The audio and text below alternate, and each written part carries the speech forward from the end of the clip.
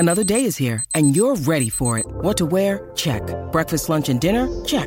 Planning for what's next and how to save for it? That's where Bank of America can help. For your financial to-dos, Bank of America has experts ready to help get you closer to your goals.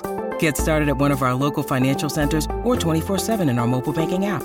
Find a location near you at bankofamerica.com/talktous. What would you like the power to do? Mobile banking requires downloading the app and is only available for select devices. Message and data rates may apply. Bank of America N.A., member FDIC. With threats to our nation waiting around every corner, adaptability is more important than ever. When conditions change without notice, quick strategic thinking is crucial. And with obstacles consistently impending, determination is essential in overcoming them. It's this willingness, decisiveness, and resilience that sets Marines apart. With our fighting spirit, we don't just fight battles, we win them. Marines are the constant our nation counts on to fight the unknown. And through adaptable problem solving, we do just that. Learn more at marines.com. He's got that out of the middle and into the gap. He goes to 52. Brilliant batting, Simon Katich. You once again are making the most of an opportunity. It's his first test in Australia for some time. 3 years, to be precise. Geez, I tell you what, you do well to get back into that Australian cricket team. He did it. How many times, first of all, welcome Simon Katich to Sportsday. How many times did you make your way back into the Australian cricket team? Was it twice or was there more times? Good afternoon. Yeah, it was a couple of times, I think. I got my debut in 2001 in the Ashes in England when Steve Waugh injured his calf, and I debuted in the fourth test at Headingley, and then didn't get back in until I think it was sort of late 2003 against Zimbabwe in Australia. And then, it was sort of in and out of that team for the next couple of years, and then got back in for the final time in sort of mid-2008 for the West Indies tour after being told a year earlier that I was never going to get picked again. So, yeah, there was probably a few times, 3 or 4 maybe. Yeah, geez. I tell you what, to be told that it would have made you more determined, right? Oh, definitely. I think when I got told that in sort of April of 2007, I think I was still only about 31 years of age. So I'd had a pretty good season the year before for New South Wales. So it came as a bit of a shock. But, it was nice to be able to prove them wrong and get back in there and then, I guess play my best test cricket in my last period in sort of 2008 to 2010. Simon, you're a part of our SEN cricket commentary team, doing a great job with the lads, Jarrett, Barrett, Sundaresan, Colo, and a cast of thousands, including Flemo. The third test kicks off tomorrow against Pakistan. Pakistan put up a brave fight in that second test at the MCG. Is there anyone from Pakistan and Australia that's impressed you most so far this summer? Yeah, look, it was a fantastic fight from them. I think obviously they got off to a slow start on day one, dropping David Warner early and then dropping Mitch Marsh in that second inning. So, had they taken catches, I think everyone probably felt they were played well enough to win. But I think for mine, what's impressed me the most is that they've come out and said they want to play the more aggressive style of cricket, which is not easy to do against Australia in Australia. So I think the way that the skipper led the way in Melbourne, Shan Masood, and backed it up with the bat, whilst he didn't get 100, he got a couple of 50s and played really well. So, he was impressive to be able to go out there and walk the talk. I've been impressed with Abdullah Shafiq. He hasn't got a massive score yet, but he got a really good 60 in the first innings. Looks a good player, and he's still only young. And then in terms of their bowling lineup, Shaheen Shafridi stands out, and he's probably had a slow start in this series, but I thought he came to life, and that second innings got them some early breakthroughs with Khawaja and Labuschagne, and then Mir Hamza stood up and bowled well. I think he got 4 from the second innings. So they've had a number of players that probably aren't that well known to Australian fans, but I thought their spirit they showed in Melbourne was excellent, and probably the one that summed it up the most was the youngster playing his second test, Amir Jamal, who got 6 wickets in Perth and then came out to bat and got 30-odd not out in Melbourne and then kept them in the game with some lower order partnerships. So, they've had plenty of guys stand out, even Rizwan as well. He was brilliant and probably, on another day, if things went his way, Pakistan might have won that second test. Well, yeah. The 54 byes in the first innings didn't help either. You know, when you take those into consideration, if you knocked about 30 off those, it would have been a much closer match. For the Aussies, Mitch Marsh, is he the one who stood out? Yeah, he's been superb. I think you can really see it in his mindset. His game hasn't changed. It's just he's freed his mind up, and I think this time around, since he got back in the Ashes earlier in the year, he's made a conscious effort to be true to himself, which is to go out there, take the bowlers on, and normally does that in white ball cricket at the top of the order. But I think this environment that Andrew McDonald and Pat Cummins have created, they're allowing each of the players to be themselves, you know, on and off the field with their individuality. And I think Mitch is a great reflection of that. He's played aggressively in both tests. He probably should have had 2 test hundreds in these first 2 tests. He batted beautifully in Perth, got 90, and then the other day he had a bit of luck, got dropped on 20, but then made them pay and you know, just fell short on 96 of what would have been a richly deserved 100, given that Australia were under huge pressure. At one stage there, 4 for 16, and he stood up and played the way that he wanted to play when he got back in this team, which is not that easy to do, you know, when the team's under that sort of pressure and you want to play aggressively, but he did it, and he's been brilliant so far. Yeah, and Aussies want a character, don't they, to get behind, and we've got it in Travis Head. I feel like Travis Head should walk out to the middle with a long neck when he has a bat and just put it behind the behind the stumps. But Mitch Marsh is another character that Aussies just fall in love with now. And in fact, I think I heard something during the last test at the MCG 5 or 6 years ago. He was booed from the field. Last test, last week, standing ovation.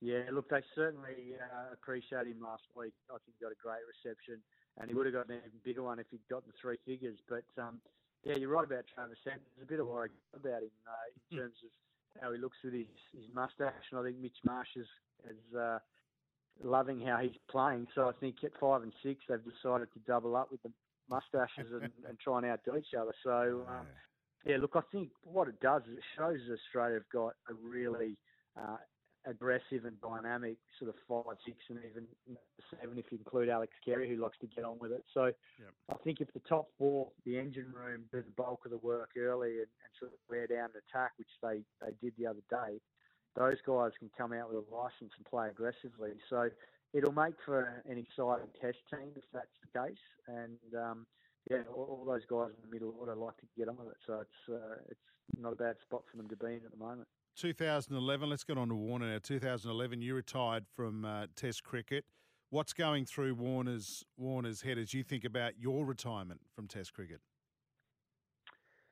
I wish I'd been able to retire the way he's been able to, but it unfortunately didn't quite work out like that. I got injured and never got back. So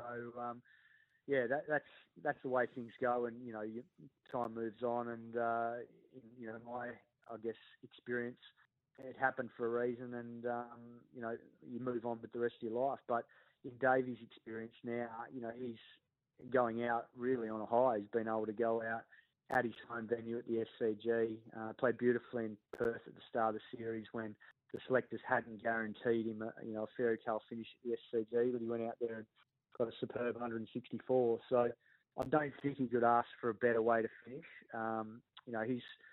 He's going to go down as, I think, the second highest amount of runs across all 3 formats as a batsman. But as an opener, he's arguably our greatest ever all-format opener, given the amount of runs he's made across the 3 formats. And given that T20 cricket probably wasn't played as much in the previous era, it's sort of hard to compare between him and Matty Hayden. I think if Matty Hayden had played a lot more T20 cricket, he was just as aggressive, if not as aggressive as Davey, and you'd be putting those 2 probably in the same echelon. But Davey has just moved behind Ricky Ponting in terms of second on the most amount of runs for Australia in all 3 formats, and he rightly deserves to be there. He's been an entertainer. He's batted at the top of the order, which is not the easiest thing to do against fresh bowlers in all formats, albeit, white ball cricket, that's the best place to bat. But in Test cricket, it's obviously a greater challenge. But, he can go away now very satisfied with what he's achieved in his career and know that, the way he's gone about it. Yes, he's had, obviously, some issues at times. Obviously, what happened in Cape Town. And I think, that's made him polarising. But at the end of the day, the way he's been able to come back from that experience and then finish his career the way he has is testament to his character. Simon Katich joining me on Sportsday. Simon, do you think he's gained back the full respect of the Australian public after what happened in Cape Town? Yeah, look, I think it's hard to say full respect because I think there's always going to be an element of the public that didn't like what happened, and rightfully so. I think, everyone at the time, a lot of us couldn't believe what the Australian team resorted to.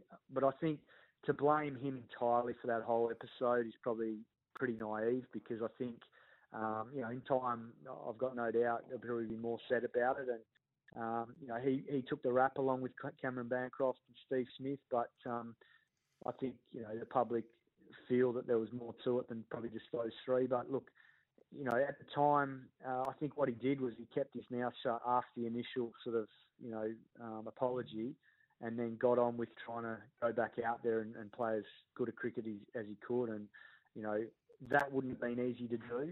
He was able to come back and do that. For someone like Cameron Bancroft, he hasn't been able to get back there playing for Australia, and it just highlights how different and how difficult it can be for, the different characters. But, what's done is done. But for Davey to be able to get back to where he got to after such an enormous event like it was in Cape Town and obviously have our reputation tarnished the way it was, it was significant to think that he was able to get back and play good cricket after that event. I asked a bloke last night that you played a fair whack of first-class cricket against, Chris Hartley, former Queensland keeper. I said, what's your memory of Dave Warner? And he said, God, he'd like to sledge. What are your memories as a former teammate of his? Well, I mean, I was fortunate enough to play with a lot of these current players now as New South Wales captain, around sort of the 2007, 2008 sort of season is when a lot of them started to filter into our team at sort of 18, 19. And I mean, Steve Smith debuted that season. So did Kawaja. I think so did, about a season or two later, I think Davey debuted. So did Stark and Hazelwood a few years later. So I feel like I'm reasonably well placed. And I think for me, probably the best memory is we went to the Champions League in 2009 for New South Wales after winning the BBL the year before. And we got to play in India. And, David opened the batting with the late Phil Hughes. And we had a really young team, apart from probably myself, Brett Lee and Stewie Clark. The rest of the team were kids. And it was, Warner, Hughes, Smith, Enrique, Stephen O'Keefe and all these young kids. And we ended up winning the title. And Davey at the top of the order, this was only in 2009. So he hadn't played for Australia yet. And he and Phil Hughes just looked like they belonged at that level. And they'd only just been sort of started playing for New South Wales. So their energy, their skill, and I think probably more than anything was their firm belief in their own ability, and that's what stood out to me. Not in an arrogant way. It was just they were confident, but in a really good way. And I think you've got to have that to make it at international level, and Davey certainly had that. And I think the other thing that stood out was that for all of us in that group, you love to play with those guys, and Davey was a big part of that. He had that infectious nature where, he got stuck in, he trained hard, the opposition knew he was a threat, and you loved having those guys in your team. So, that was probably my earliest memory of it. Geez, mate, what a great lineup that was, eh? You would have been a pretty proud skipper with that lineup. Finally, we'll let you go. But before we do, who replaces him at the top of the order? Yeah, I've said this for a couple of weeks now. My thoughts are probably a little bit different to most. I mean, I know there's the three genuine openers in Bancroft, Renshaw and Marcus Harris, and I know they've all got their credentials, haven't played Test cricket before, but in my opinion, I think Cameron Green is suited to making a change and getting up the top of the order. The reason I say that, I think his first-class numbers are far superior to those three. I think he's a better player. And better all-round cricketer. And I think he's good enough to adapt to a new role. So I think that he's batted at 4.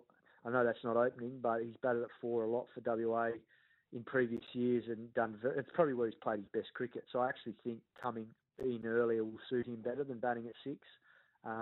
But yeah, look, it remains to be seen what the selectors think. But I think he's a long-term Test player, and he didn't do a huge amount wrong earlier in the year when he got dropped in the Ashes. He had a couple of bad tests, but I thought his preparation for that series wasn't great coming in off IPL. So I haven't probably judged him that harshly on that purely because he's still a young player and because he didn't have ideal leading. And that's great learning for him. That next time he goes to England, he's got to be far better prepared against a moving Duke's ball than he was this time around. Rightio. SEN's coverage of the New Year's Test starts tomorrow from 9 o'clock Australian Eastern Daylight Time, live from the SCG. I hope you got something pink ready to wear, Simon. Yeah, the wardrobe for 7 will be all over it. So yeah, I'm all covered, thankfully. Right, we look forward to hearing you and seeing you on the airwaves from tomorrow. Simon Katich, thanks for your time on Sports Day. My pleasure.